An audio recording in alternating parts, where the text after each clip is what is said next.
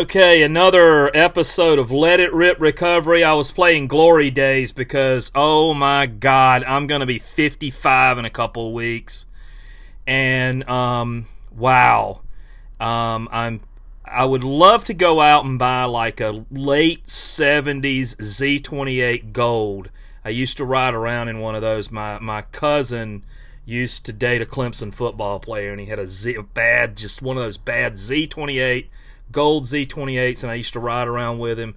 I can't afford that because, my God. But anyway, but I did go out and get the old Puma Clydes, and I ordered a couple of those just to kind of like, so I was coming in with Glory Days. I'm going to play that stuff. I don't own that music, okay? Gosh, I don't want to get in trouble for that.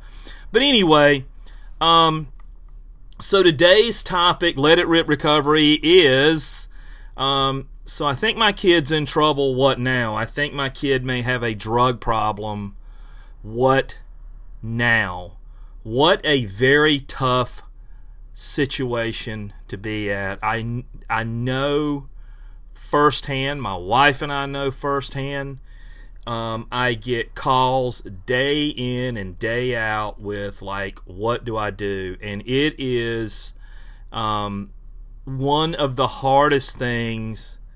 I'm going to tell you personally that I'm going to let it rip, that one of the hardest things that I've ever been through, especially for my wife. When I married my wife, she had a son. He was 6 years old, and obviously he's my son, okay?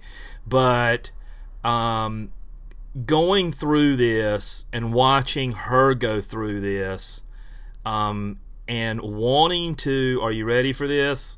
I'm going to say it, wanting to fix this, and thinking that because I've been in recovery for a while, because I know what I need to do for my recovery and all this, and that I have helped. So, I helped start a program here in Greenville, all that stuff. I really thought for a while that I could fix this. I really did. And, ego, it stands for edging God out, right?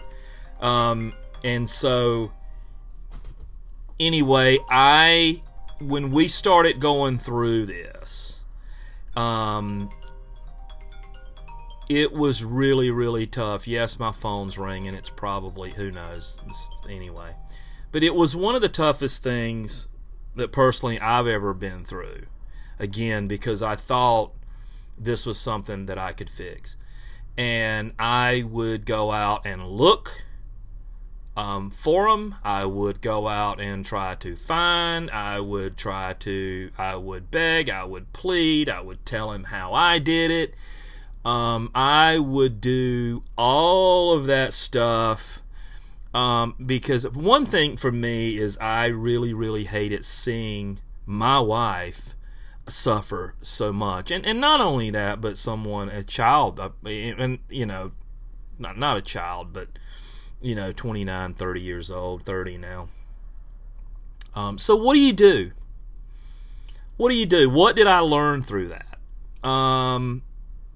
And hard lessons, I can tell you that, because what I would do is I started picking up the phone, and of course I know people, and because I've been in this for a while, and I would call people and I would send him places. He wouldn't pick up the phone. I would also, let him come here and stay just as long as he was going somewhere else, and he was, and this went on for quite some time. It went on for quite some time, and finally it began to affect me very much, and it started to affect my recovery. It started to affect my serenity. It started to affect my marriage. It started to affect my life in a very negative way. And one day, he was sitting in my recliner in my house and had, been out doing, back out on what we call a reoccurrence. And he looked at me and he said, "All these places that you've sent me have not helped me." And I thought to myself, and it was like a light bulb went off. And, one of the things that Renee and I did was, one of the things that I did was I decided that I was too close to this situation. And we actually talked to another parent that had been through this, and we set some boundaries, and one of the boundaries was he was not going to stay here another night. We just couldn't do it. We gave him a book backpack. We put some food in there. We fed him. We let him know that we loved him. We let him know that we were willing to talk to him anytime he wanted to talk with us, that he could call us. But that we were not, I let him know I'm not going to pick up the phone and call anymore. I'm not going to do this. And I put the resources in the backpack, and he left. Definitely one of the hardest things we've ever done. And he has struggled some since then. But here's the thing. It was too close to me for me to try to fix.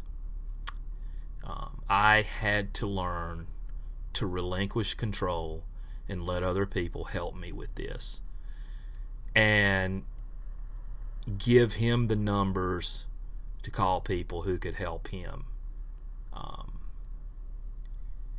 And I will tell you, lo and behold, he is in California, and right now involved with a church. His recovery does not look like mine. His whatever pathway that he's on, it's very faith-based, and he's found a church there, and that's what he's doing. And today he's doing okay. And I didn't have anything to do with it. What I do emphasize to him is that I am here for him. I have kept the communication open, that he can call me, that he can talk to me, and same with Renee. There's a very unjudgmental approach, and there's a very encouraging approach, but and that's how we've handled it. And what I'm figuring out just sitting here with this podcast is, it's like, I don't know either. You do the best you can. But it's very, very hard to get out of the way and to let others help your child. That's really what recovery is about, isn't it? It's about getting out of the way and letting others help me, and letting God help me with this. And that's about all I can say. Yeah, I would love to shoot out some wonderful wisdom, some great guru, which stands for GURU, right? I know enough about this to really get myself in trouble when it comes to helping a family member as close as a son or a daughter. I think it helps to reach out to organizations like Favor, and to get a recovery coach, to get another family member, to get perspectives. I know Rich Jones has some great workshops over there if you're in Greenville, but and it's hard because you think, this is my child and I can fix this, and I'm just telling you can't. Or, this is my child and I've been in recovery, so I know I can tell him what to do. Or it just does not work. So I just want to say, if you're going through this, I am so sorry, and that it really is a very hard thing to go through. But what I do know is that I didn't know, and I had to ask for help with this, just like I did in my own recovery. I had to be humble. I had to ask for help. I had to admit that I had no power over this, and I had to get guidance. And when I did that, when I got out of the way and I asked for help and I got guidance, it got better for me. It's better for him today, but it got better for me, and it got better for my marriage. So anyway, thanks for tuning in. Another episode of Let It Rip Recovery. And I'm going to go out with Glory Days because, like, I'm getting old. And I don't know. It's not so bad. I'm going to sit here in my Puma Clydes that I wore in the 70s. And it's a good day to be in recovery. Thanks.